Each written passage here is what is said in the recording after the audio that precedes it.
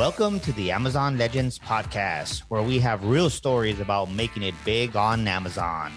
Our guests are CEOs of large companies and entrepreneurs who became powerful sellers, also experts specializing in helping sellers, and both former and current Amazon employees who will give us an insight from behind the scenes. Here's your host, Nick Urison. Welcome everybody to another episode of Amazon Legends, and we have a very interesting guest today, and he's Dave Terry, and Dave is the founder of Bell Chemical, and as you can guess from its name, they are all in chemical products in for personal use, but also business use for food products for institutions. So Dave will tell us more about it, but he's a longtime safety and chemistry expert in manufacturing and industrial applications. And also he has a diploma to show for it, because these days a lot of people say, oh, I'm the expert. I decide that's the case, but he actually has a diploma to show for it. And Dave is the founder of not only one, but 3 companies, all of which are on Amazon. And we're going to hear more about it. And it's Bell Chemical is the main company, and then Lee's Cosmetics and Viddy's Bakery. So Dave, when I start, usually I ask people, tell me about something you're doing really well, but you really are doing 3 things well, right? So tell me about why 3, it's hard enough to juggle just one with inventory and financials and the keywords and the PPC, and you've got 3. So tell us how you are actually doing this and why you're doing this. One of the things that, one of the hardest things to do is expand, while you're maintaining your original business. And we kind of looked at it, and it hit everything at the right mark for Lee's Cosmetics and Viddy's Bakery, that they ended up coming on at the end of 22, right at the same time. And Bell Chemical was there. And so it is really difficult to maintain our main operations with Bell Chemical while we expand into these new markets with the cosmetics and the bakery goods. But I think we're doing really well maintaining our operations. A lot of companies, when they go into the expansion mode or that growth mode, is they tend to lose focus of their primary products with the Bell Chemical. But I've got some really good staff and some supervision that right now they're maintaining those products with Bell Chemical are kind of staples. And so we can focus on the expansion with Lee's Cosmetics and Viddy's. But like you said, you take chemicals, you got cosmetics, and you take bakery goods, and you mix those all together. And how do you figure out what's going where and when? And that's been a lot of juggling on our part. We got a new facility this last year. We expanded quite a bit. We tripled our size. And with that, we were able to dedicate production rooms and areas of the facility to isolate products and raw materials, so that the production flow, especially for the cosmetics and the bakery goods, doesn't interact or come into contact with some of those chemicals with the Bell Chemical products as well. And then it's also been a struggle for us, because one of the things with our Viddy's Bakery is that they're gluten-free and they're vegan friendly. So we can't have anything that would come close to any kind of vegan, any kind of gluten that would potentially cross-contaminate with the Viddy's Bakery stuff. So that's definitely been a headache, and kind of shuffling production floors and rooms and seeing where we can reassign and remodel things to make those flow a little better, and keep the process safe for the consumer as well. So it has definitely been a struggle this last year as we've been ramping up. And now in 2022 is those brands, Lee's Cosmetics and Viddy's, are now taking off a little bit more. And now we're starting to dedicate resources and employees and time to those products in order to maintain the production demand that we have to maintain. And so we're getting into our busy season with Bell Chemical. And so we're going to see how it plays out in the spring and the summer. But yeah, it's definitely it's not as easy as one might think. You just expand and you grow another side business along with your regular business. It's had its ebbs and flows and ups and downs. Yeah. So the challenge that I immediately see, especially from Amazon's standpoint, is when you have chemical, they automatically qualify as hazardous, right?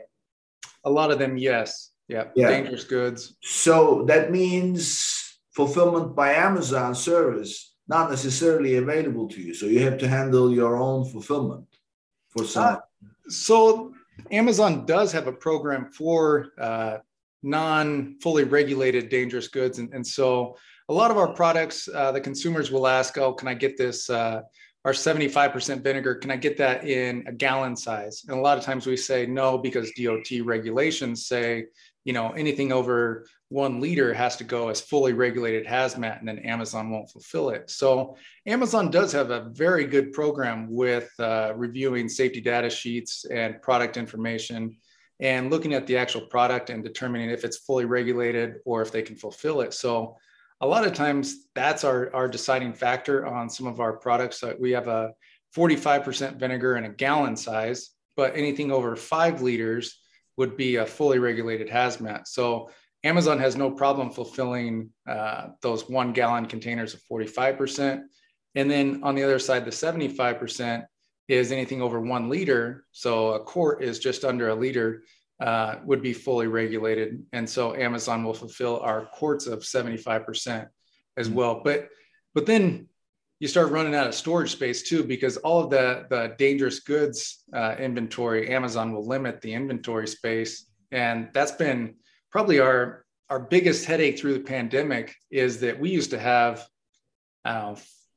thousands of cubic feet of storage for these hazardous goods. And then when everyone started doing the hand sanitizer and isopropyl alcohol and ethanol, then they started limiting our storage space, and our staple products like sodium hydroxide. We started running out of storage space at Amazon for those. And anybody that uses fulfillment by Amazon and they also fulfill their own products, they know that, especially on the smaller items, Amazon just has way better pricing structure for fulfillment by Amazon versus what you might get going to UPS or FedEx and trying to negotiate your own rate. When we're doing, say, a couple hundred of shipments a day out of our warehouse, we can't negotiate the same kind of rates that Amazon does. Even on those dangerous goods items, 2-pound sodium hydroxide, when Amazon charges us $6 to ship it anywhere in the US, our best rate through UPS or FedEx might be $8.50. So it makes a big difference being able to ship pallets of product to Amazon and then have them fulfill it, especially with the 2-day shipping and being available to consumers a lot sooner. Plus, you don't have to deal with customer service, refunds, and all that stuff, right? If once they handle it, they handle it all. But what I wanna, because you kind of go over it quickly because you've done it. It's not a big deal. But I want the listeners to really get this point. When something is classified hazardous, Amazon did not accept those before for FBA. And now they do, but you had to go through a process, right? So tell us a little bit about what that was like and what it took for you to be accepted and the whole vetting process. Tell us a little bit about that, because that's interesting and it's not really easily available out there. Yeah, so I think really to get the whole story, we have to go back to probably 2017, 2018. And Amazon started this program. It was a pilot program for dangerous goods that weren't fully regulated as hazmat goods. And it was a pilot program. So we had to, send the emails and requests and justify why we should be accepted into the program. And it was on a very limited basis, but that really changed a lot of the process. Is that once we were accepted into that program, we had, say, 100, 200 cubic feet of storage. It alleviated some of our shipping burden on our end at our warehouse, but the biggest difference was the shipping cost of Amazon versus shipping our own product and the prices that we could get from carriers. And now I believe it's gone from that pilot program to a full program, so anybody can apply and essentially get accepted into that dangerous goods program at a limited inventory. They might get 100 cubic feet, 200, 250, and then Amazon kind of tests you out. The only thing with that is that you may want to ramp up your production right away, and you might want 500 cubic feet or 1,000 or 2,000. And Amazon will tell you, we'll review it every quarter, and you might get bumped up at the end of that based on how much you're selling. And anybody that sends inventory to Amazon knows that you send it to Amazon, it might take 3 weeks to get there if it's in the US. It might take 2 weeks to get checked in, get into their system, and then it hits your inventory level. And then once you go over your inventory level, especially if you have something like 100 cubic feet, you're going to go over that inventory limit real quick. And then they limit you from shipping anything. So until you get under that cubic foot storage limit. So then you're kind of playing this game of, how do I keep inventory there while showing them that I can sell through that inventory really quick so that I can increase that inventory storage. And for a time, I feel like we were sending stuff small package. We weren't sending it freight just in order to maintain our storage level at an acceptable level so that Amazon could see that we're selling through, 50, 60 cubic feet a day, and that we need extra storage space in order to maintain our sales. And over time, they increased that. I think we've been over 3,000 cubic feet at one time. Well, I mean, it's a chicken and an egg situation, right? So you have your listings get ranked up if you have continuity in your sales. And in order to have continuity in your sales, you need to have inventory. And of course, they're not going to let you have too much inventory to make sure that. So you really ought to be watching the numbers. This is not really inventory play at first. It's the numbers game that you're constantly watching and making these decisions so that you can juggle everything, right? Yeah, that's right. Yeah, it's tough because a lot of people ask me about, Amazon and what's it like selling on Amazon, and how do you get to the front page? Like, how do you get to the top 10 on the first page so that people are seeing it and they're buying it? And I always tell them that, selling on Amazon is, you got to think of these products as like a snowball, where you have a new product, nobody knows about it. You're going to have to spend some advertising money. You're going to have to get something just to get it in front of people, or else they won't even be able to find it on the search results. And then eventually you might be on page 10 of those search results and someone might buy it. So then you're bumped up. You're now number 93. And then someone else buys it. And then you're 91. And so you slowly go up. But as you go up onto like page 2 and page 3, your sales start increasing if you have a good product. And then as those sales increase more, that snowball starts going and your ranking goes up and you start getting listed higher. And then once you hit on the first page, then your ranking gets even higher and you start doing more sales just organically.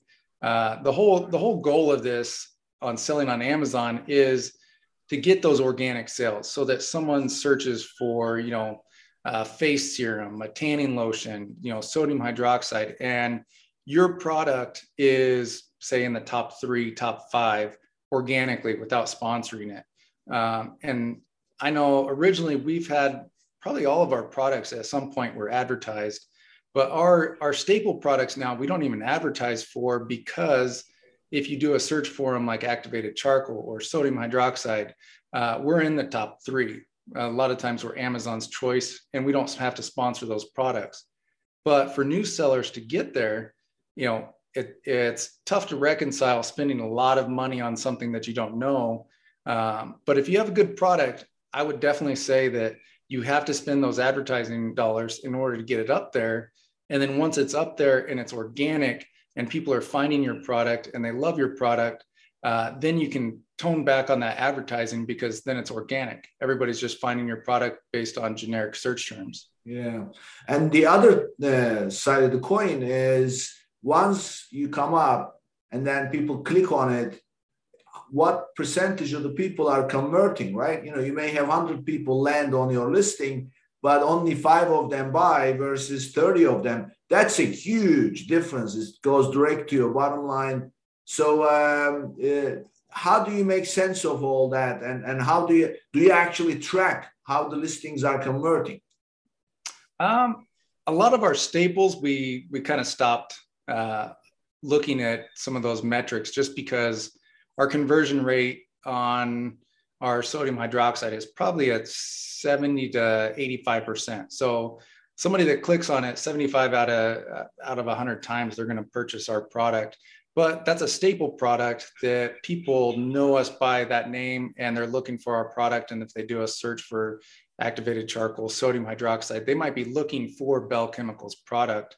So as soon as they click on it, they're probably buying it or they're repurchasing it.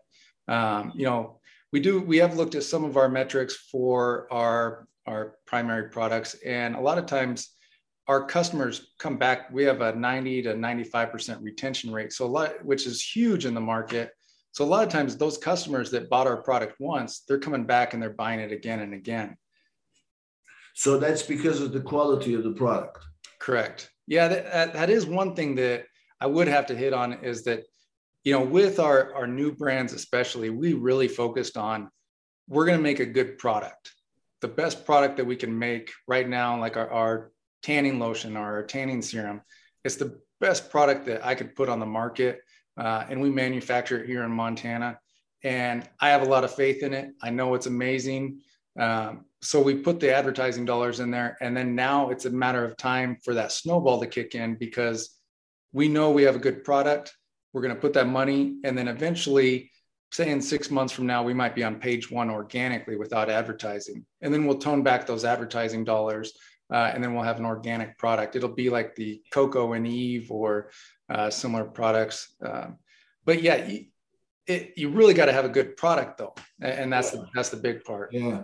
Well, I mean, I'd speak to different sellers and some of my clients. They put the emphasis on conversion.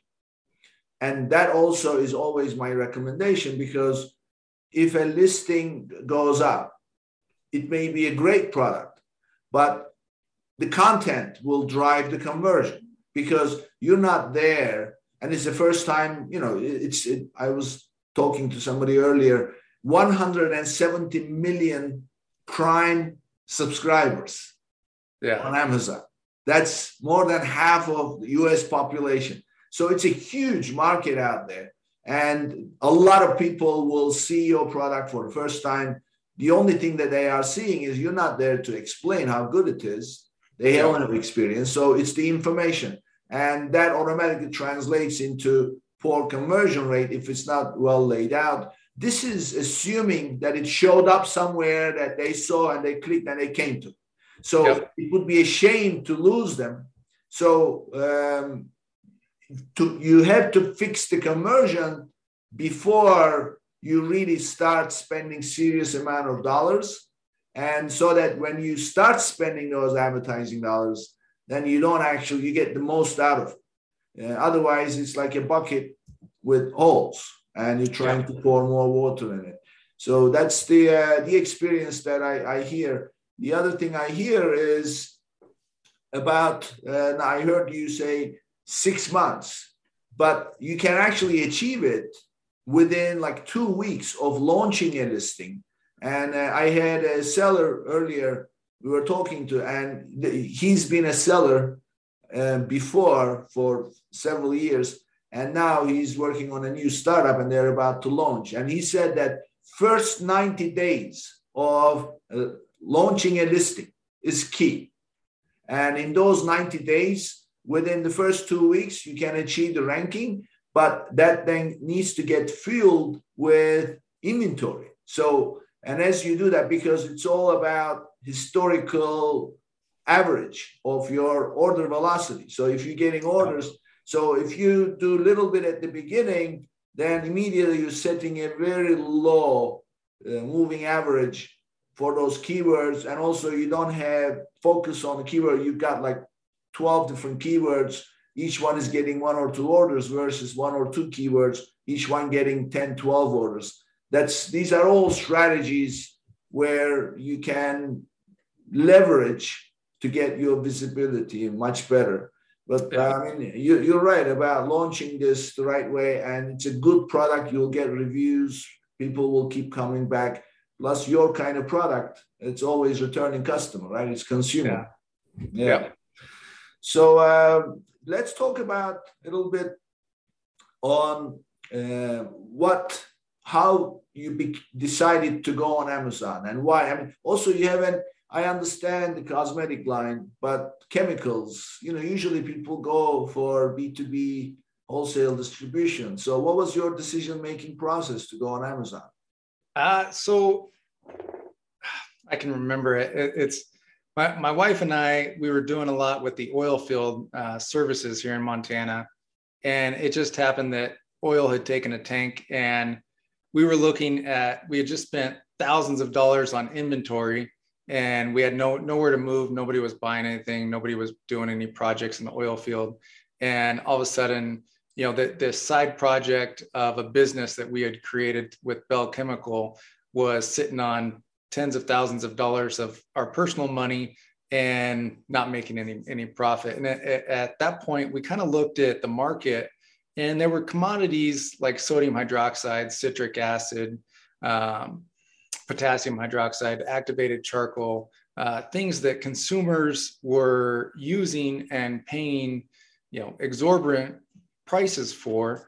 And we kind of looked at it and said, well, we could produce these same products and chemicals for the consumer and end up saving them money and doing something with our inventory and providing probably some of the highest quality consumer chemicals on the market at the lowest prices, and everybody's happy. We kind of looked at it like, here we're sitting on, say, $10,000 of inventory, and we're just starting up, and we're saying, I don't know what to do. We're just going to eat this loss, I guess. And then we look at it and we say, well, if we just make a quarter on every product, then we'll be making money and at least turning it over, and we're saving the consumer money. We're making a little bit of money, and everybody's happy.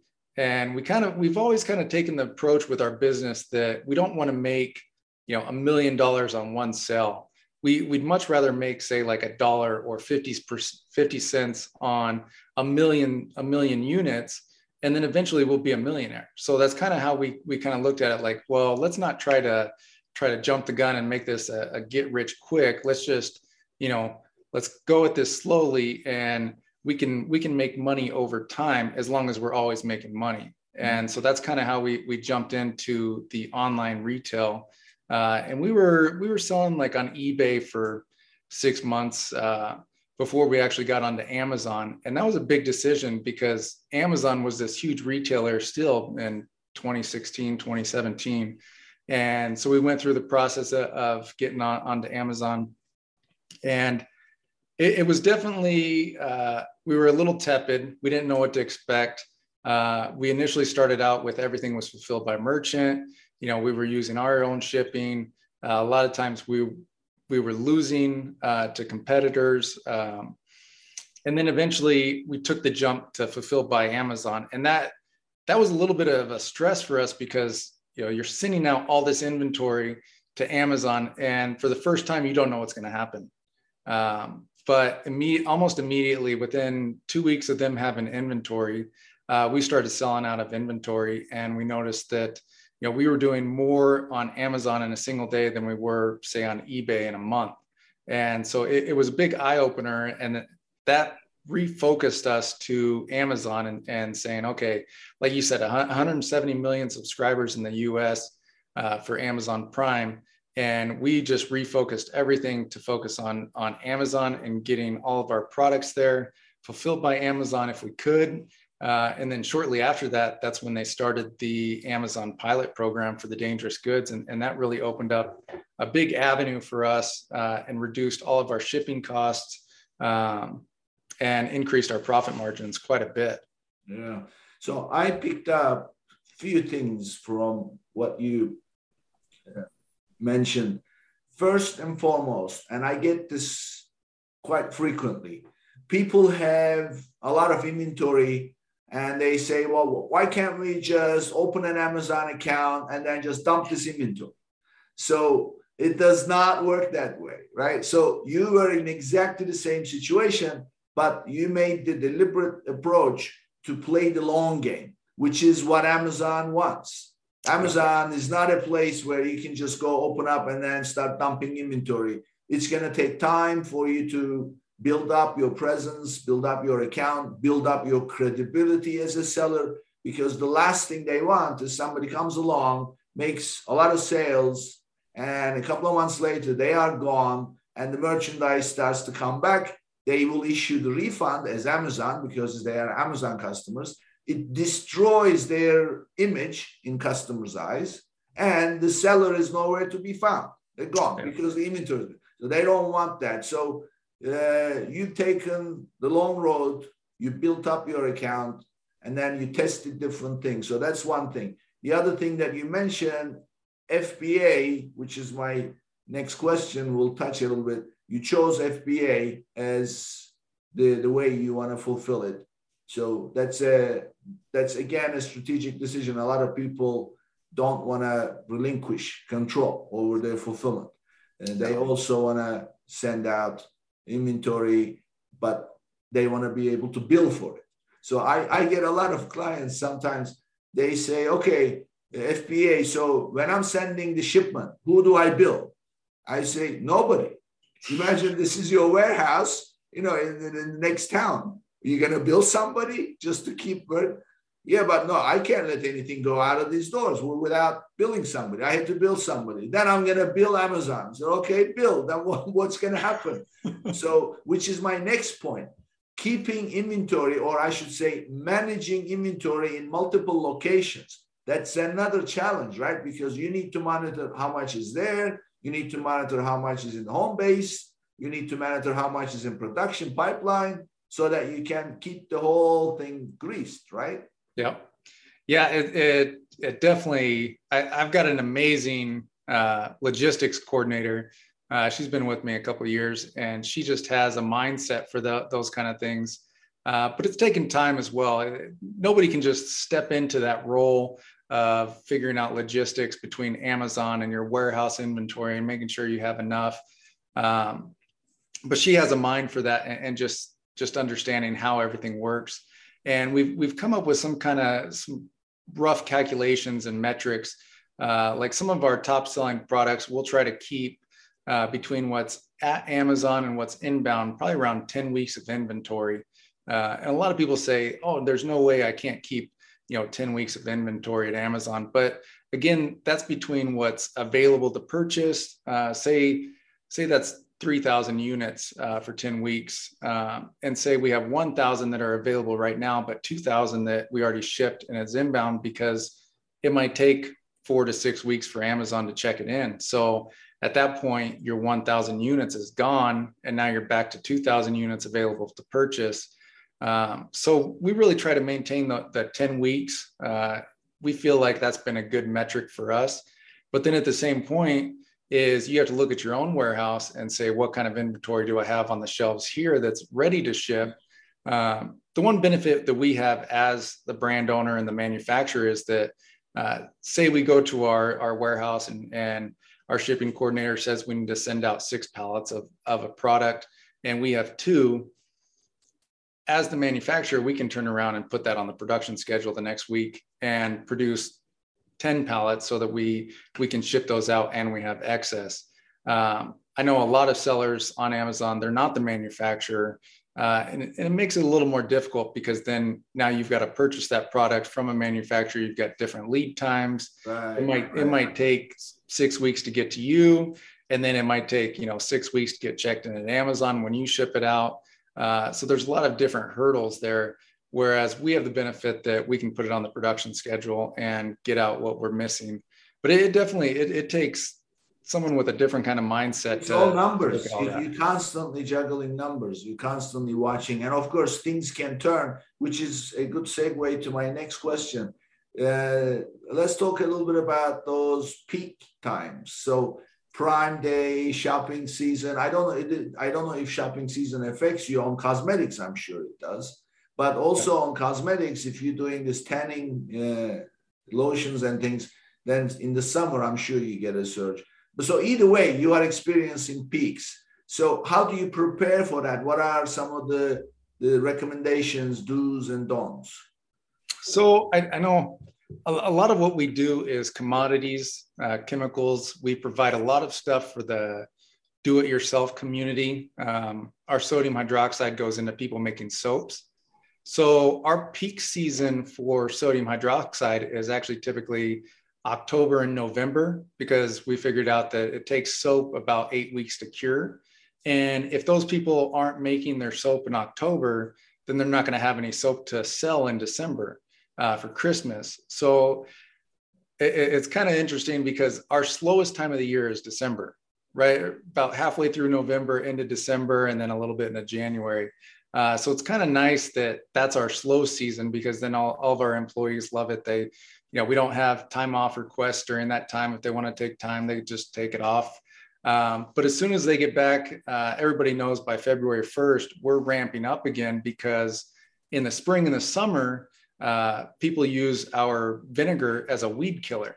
And so it's huge. We'll go from, 40 gallons a day that we're selling of our 45% vinegar to upwards of 500 gallons a day in March, April, and May. And so a lot of that is that production planning and making sure that we're in almost weekly to bi-weekly communication with the container manufacturers, with the acid manufacturers, and making sure that everything's available when we're going to need it.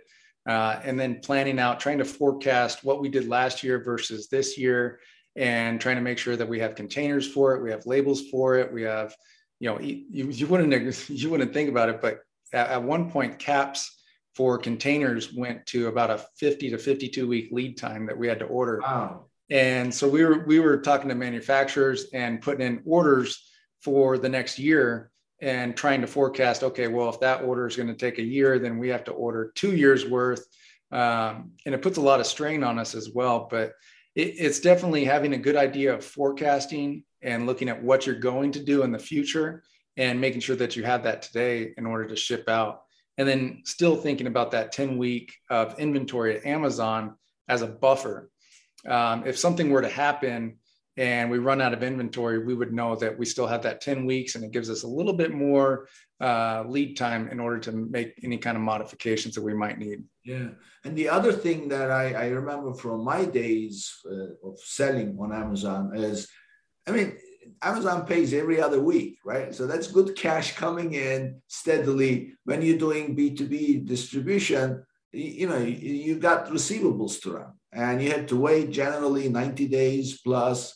So by here, you've got a channel that keeps paying every other week, and you start to rely on that cash flow, and suddenly sales take a hit, your cash flow dries up. Oh, yeah. Yeah. So I hear a very deep, oh, yeah. Yeah. We had the pandemic in 2020. It started up in March of 2020, was it? And so at the time, our primary product was sodium hydroxide, and we went through a recall that was went through the CPSC on March 17th. And so that was our primary product that we were selling on Amazon. And on March 17th, we got hit with a recall that was announced. And so we were juggling a recall while going through the pandemic. And it was definitely a struggle, because then all of a sudden you've already purchased all this inventory, and now it's sitting there, and your listings are delisted. People can't find it. People aren't purchasing it. At the same time, we were recalling, I think it was over 100,000 products that got recalled for that one. 100,000 units. Yep. Yeah. Oh my God. I remember, because as it happens, during the pandemic, I had a client who sold masks. So their sales exploded. And then the next thing is Amazon takes them offline because of the price gouging or whatever. So, your products, masks, gloves, and the hand sanitizers, everybody who were already selling, some of them were bad actors. but the good actors got burned with the bad actors because Amazon took everything offline. But after they identify, they put a process in place, and they always do. It was okay. And then, of course, you just couldn't have enough. I mean, it was money coming out of your ears, right? That's it. Yeah. So there was a time. So at the same time that we went through the recall, my wife she's just a brilliant woman, and she has a much higher tolerance for risk than I do. I'm one of those that we were going through the recall, and I was saying, let's just keep it steady. We'll recover. One of the issues was it didn't have a child resistant cap on it. So I was saying, we're just going to modify the packaging, relabel it. We'll be good. We'll reissue this product. It might be a few months. And at the same time, she's calling me from the store, and she's going, I can't find hand sanitizer. I can't find cleaning wipes. There's no toilet paper in Walmart. And so she's saying, we need to get into hand sanitizer because nobody can find it. And the only ones I can find are, it's $100 a gallon at the time. Yeah. And so we started looking into that, and there was from one of our distributors, there was some medical grade isopropyl alcohol. And he said, I've got 12 barrels. If you guys want it. I think at the time it was, but this was before everyone ran out of isopropyl alcohol. It was $150 a barrel, something like that. And so, I called my wife and I said, I don't know, that's a lot of money. We don't currently sell this product. We have no idea how it's going to do. And she's just going, do it. Get back on the phone, call them. We're going into it. Like, these people are getting gouged. We need to help out how we can. And then I called him back and he said, in the 20 minutes that I talked to you, someone already picked it up. And then, so we actually started looking into it, and we now sell isopropyl alcohol as well as ethanol. But I remember a time as the manufacturer, we have the luxury of changing the prices along with the commodities. Something like isopropyl alcohol, it's not a static price that you're buying from your manufacturer at this rate per pound or per unit. So it fluctuates as demand fluctuates. And I know at one point when we were selling alcohol, we were getting complaints, and it kind of hurt us personally, because people were saying that we were price gouging, and we were charging upwards of $35 a quart at one point. But people don't understand that then we were turning around to the manufacturer, and every time we bought alcohol, I think it got up to almost $2,500 a barrel, compared to at the beginning of the pandemic, those $150 barrels that we could have purchased. And then fast forward a month and it's $2,500 a barrel just because nobody can find it. Mm-hmm. And that's direct from the manufacturer, just because of demand. So in some light there, we had a good sales with isopropyl alcohol while we're going through this recall. And a lot of that I account to my wife pushing me and saying, yeah, we're going to do it. Well, I mean, what I'm hearing is really, first of all, you had to have the infrastructure to manage the business, juggling the inventory, watching it, and then knowing your numbers in terms of your metrics and replenishment and things like that. But also you have to be really agile with Amazon, because it changes all the time, because the market changes and Amazon changes with the market, with how they're going to handle those changes. So you really need to be watching all this, and then have the guts to make the decisions and make the calls to change with it yourself. Then you can really realize the potential. It's not plug it in and then turn it on and then just go back to sleep. That's not Amazon. You really have to be on top of pretty much all the comprehensive stuff, clever stuff, as well as just being a business person looking for it, right? Yeah. Yeah, I hear it all the time from people, and they say, oh, how do I get onto Amazon? I went on to, I hate this. They say, I went on to Alibaba and I saw this product that they'll put my label on and they'll ship it direct to Amazon warehouse, and then I can sell. And it's that idea that it's a get rich quick scheme, kind of like I can go to Alibaba and order something that someone else makes, and private label it and then ship it direct to Amazon, and I can never touch it and I'm going to make money. But I always go back to the quality and understanding your business is that you have no understanding of what that manufacturer in China is doing. You have no idea, how it's getting to Amazon. You never touch the product. You don't know if it's a good quality. And then I feel like that's where a lot of negative reviews and comments come from, because there's poor communication and customer service, and customers are getting a poor quality product and then complaining, and the seller that they're talking to has never even touched the product. So I feel like a lot of sellers right now coming into the market, they see all this like YouTube, get rich quick, you never touch the product, you just buy it from Alibaba, ship it to Amazon, and you'll be rich. And I feel like that's not true of how to be a great Amazon seller. It's like you were saying, the slow game, and making sure that you have a great quality product first, and then figuring out how to sell it. Yeah. I mean, there is no one magic bullet where you do this and then it's that. There's the product. It starts with the product, and then you need to know how to promote that product, keywords and all the numbers, all the metrics. And then it's not a one-time deal. It keeps changing. New keywords become available, become popular, and those who are popular, people don't use anymore. There's all these different trends changing. And then also, there is also something called the content fatigue. In other words, especially if you have a returning customer situation where the same product is bought several times, people like to see different types of content. Seeing the same thing, it makes them think, it's old. So that's why I used to sell fragrances, fragrance brands, they keep changing their packaging. Yeah. Because they want to keep it dynamic. So and then you have the inventory, of course, which is a big deal because that's cash that you are investing. And then there's the financials, right? So there is no one thing. I mean, you have to build a business. You can't build a business just by buy it here, send it there, and then that's it. I'm rich. Yeah. So let's talk about a little bit at the beginning when you started.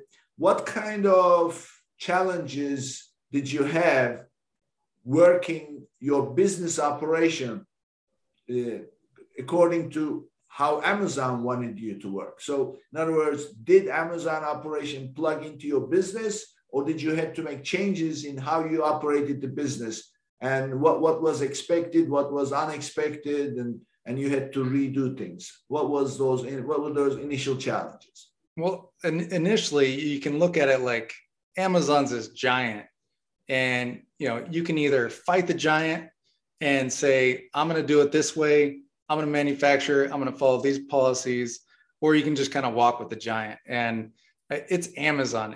They're multi-billion-dollar company, and you're starting up a business, and you're trying to do everything according to the books and their policies, but sometimes it still just bites you. You might you're starting up and you're doing 50 to 100 orders a day, or even 10, something like that. But Amazon's metrics are all percentage based. So your account is based on these percentages, and you might have an order defect rate because there's a winter storm coming through and it delayed your shipments by 2 days. And now you have a high order defect rate and you get your account suspended. And you're going, well, what am I supposed to do? A lot of times you're just going through the process and you're doing your plan of action. And I do feel like Amazon recognizes a lot of those things, but they are knee-jerk reaction. And that's the hardest thing to realize about Amazon when you start selling on there, is that you may not have known that you did something against their policies, and they're going to knee-jerk reaction. They're going to delist your product. They're going to suspend your account, and you're going to have to go through the entire process of reactivating it, or justifying it, or trying to find a way around it. And that can be extremely burdensome on your business. I know if our account got suspended today, that would be a huge hit to our entire operations, just because you don't have that daily revenue coming in. And on top of that, they always they freeze your any kind of account balance that you had in there too, so you can't get that out. So I don't know. I can't stress it more than to tell new sellers just to, give absolutely amazing customer service. If someone's mad that their product came late, you might just want to refund them just so they have a good experience with your company, instead of fighting them and saying, well, you still got the product, you should be happy, or I'll give you a discount, or, you want to make it a positive interaction so that they don't leave a negative review, because Amazon also looks at your negative reviews on your products. And if it gets too high compared to how many orders you've had, they'll take your listing off, and then you're no longer selling that product. So I can't stress it more that, if you're first starting up and you don't have thousands of orders a day to kind of absorb those negatives, then you need to be extremely over nice and compensate your customers that have a bad experience just so they come back to you, or so that they just don't leave a negative review or negative response to Amazon. Yeah. So what I've heard is really two things that you mentioned, which is really, these are important. One is you don't have a way of running your business or operating your business and then expect to start selling on Amazon and expect the Amazon business to fit into how you run the business. It has to go the other way around. Exactly. You have to change the way you are running the business in order to satisfy Amazon requirements with shipments, with anything. I always call this the tail wagging the dog. So one of the things that I hear from my clients or wannabe clients, I tell them, look, these are the things you're going to have to do. You have to organize your data this way. You have to have a proper catalog. You have to have the UPCs properly registered, your labeling, your information, and then your shipments have to be done this way. You have to track this, so it's too much work.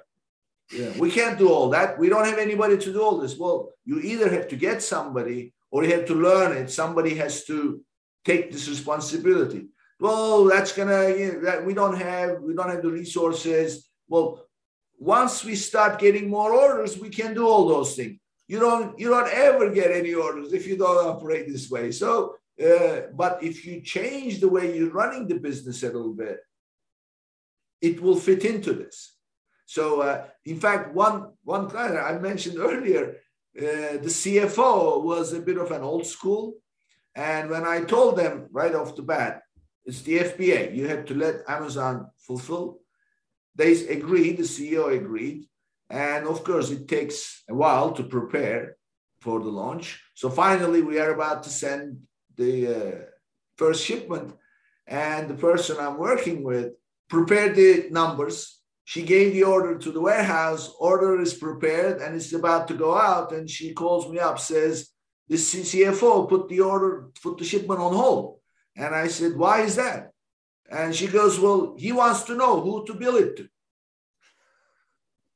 So he's not letting anything go unless he bills.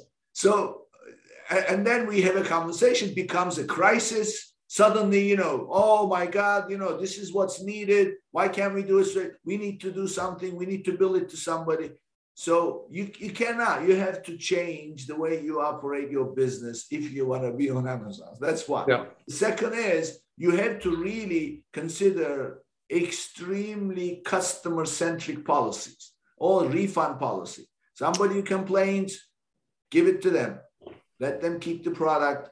And that way, in the long run, it will benefit you. So you can't have these strict policies like the old days. No more. It's people want to be happy, right?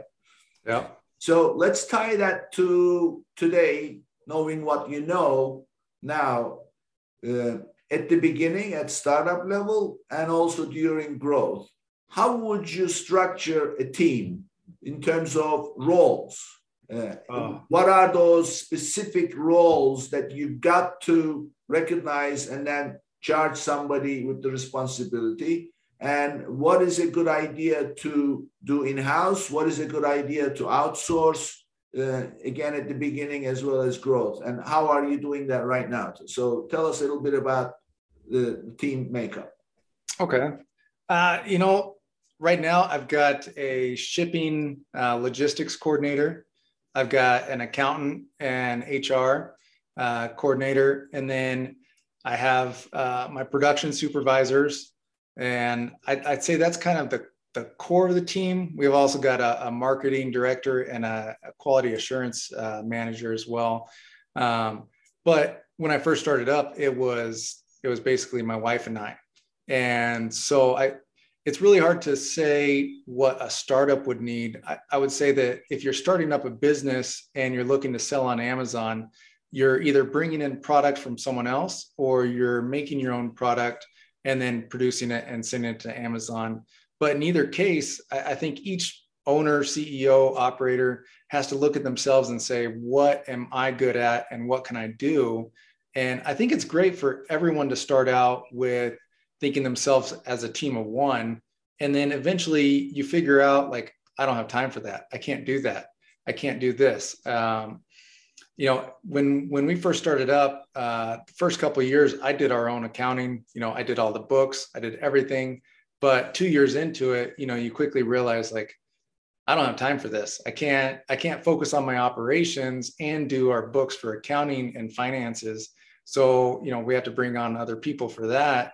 And then eventually you get to a point where you're doing, say, 1,000 orders a day from your warehouse, or Amazon runs out of inventory of a hot selling product in the peak season. We've done that where we run out of our vinegar product in peak season, say June, and then we're shipping out 1,000 orders from our warehouse. And so I quickly realized that I can't focus on production if I'm doing shipments all day. So then we realized, okay, we need a shipping coordinator, someone that can handle this and look at the logistics and understand what needs to go to Amazon and what doesn't. And then when I was focusing on production and we were looking at all the growth, is that in order to grow, I had to focus on other areas of our business, like the cosmetics and the bakery, and start the R&D process for those.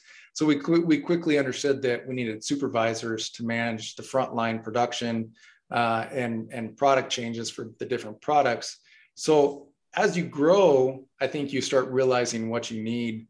But as an initial startup business, getting onto Amazon, I think you have to go at it and look at what you know and what you don't know and what you have time for. What is a good idea to outsource, and what kind of tools, for example, you had to use?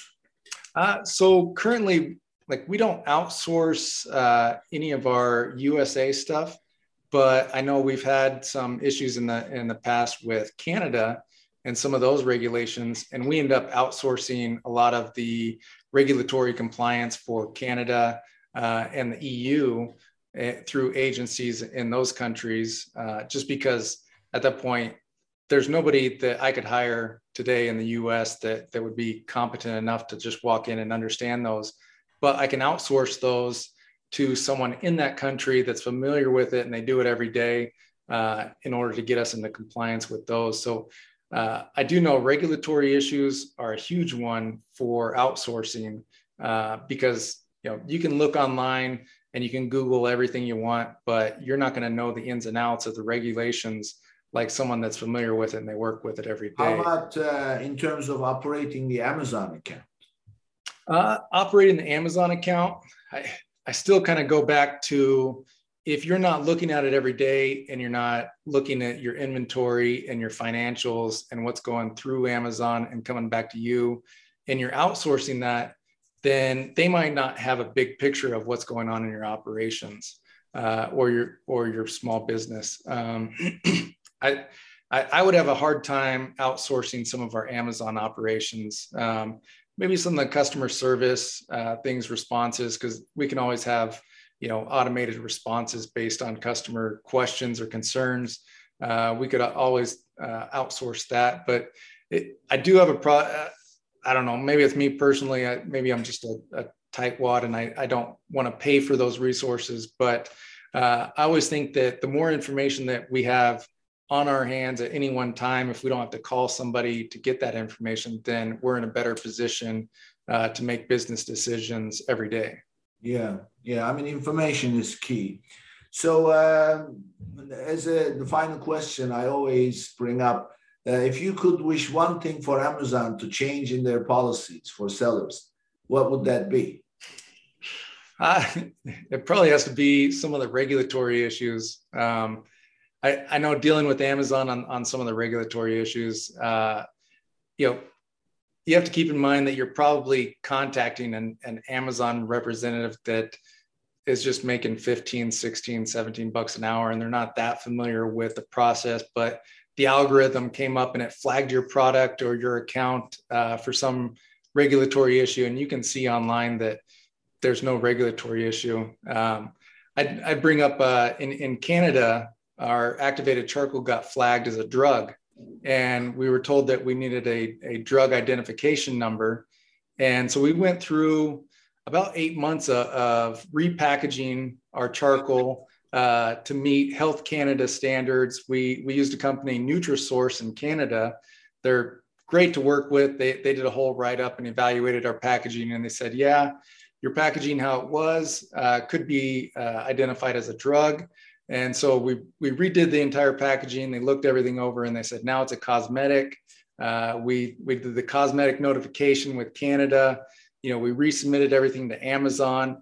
And of course, Amazon comes back and they say, well, your product was originally identified as a drug, so you still have to have a drug identification number. Regardless of what you've changed about your product, it's already flagged. It's already hit their system. And so that's one thing that has got me in the past is Amazon's regulatory policies. A lot of times they're just cut and dry. Your product gets flagged, and then you have to take the step to provide a drug number. And they won't take any response until you provide that number, even if you contact Health Canada or the regulatory body and they say, no, you don't need it. Yeah. I noticed that whatever they say is final and it's very hard to rebut. Okay, well, this was great. So before we go, tell us a little bit about Dave Terry. Who is Dave Terry? What do you like doing outside business? And what are your passions? Where are you based? I heard you say Montana, of course. But tell us a little bit about you. And also tell us how people can find you. Give us the contact. We will obviously post that on our website and also with the episode. But give us the contact information as well. Yeah, I'll start with that. So anybody that ever wants to contact me or have any question about Amazon, I get questions all the time, little things. It's dave@bellchemical.com, and they can contact me directly through there. It's open anytime. It's not some automated person or a secretary. It's me looking at those emails. So you'll get a response from me, and I try to get back within, say, 48 hours or so. But me as a person, I love spending time with my wife and daughter, Isabel. We actually named our company Bell Chemical after my daughter, Isabel. And so she's just a ball of joy. I love doing anything that she does. She does the Ninja Warrior. We do the kind of rock climbing, the trampoline park, anything outdoors, golfing. And it's Montana, it's big sky. So this last weekend, we went up sledding at Red Lodge, Montana. Anything outdoors, we like going to the lake, fishing. I don't do much hunting, but yeah, I just like the family time and the outdoors. Yeah, that's great. That's great. And thank you, Dave. This has been very informative. Typically, we talk about all the processes and the challenges as entrepreneurs, but you brought a totally different perspective with basically regulated products and how you navigate your way around it. I'm sure that listeners will find it very useful. So with that, another episode comes to a close, and thank you for listening, and I'll see you next time. Thanks, Nick.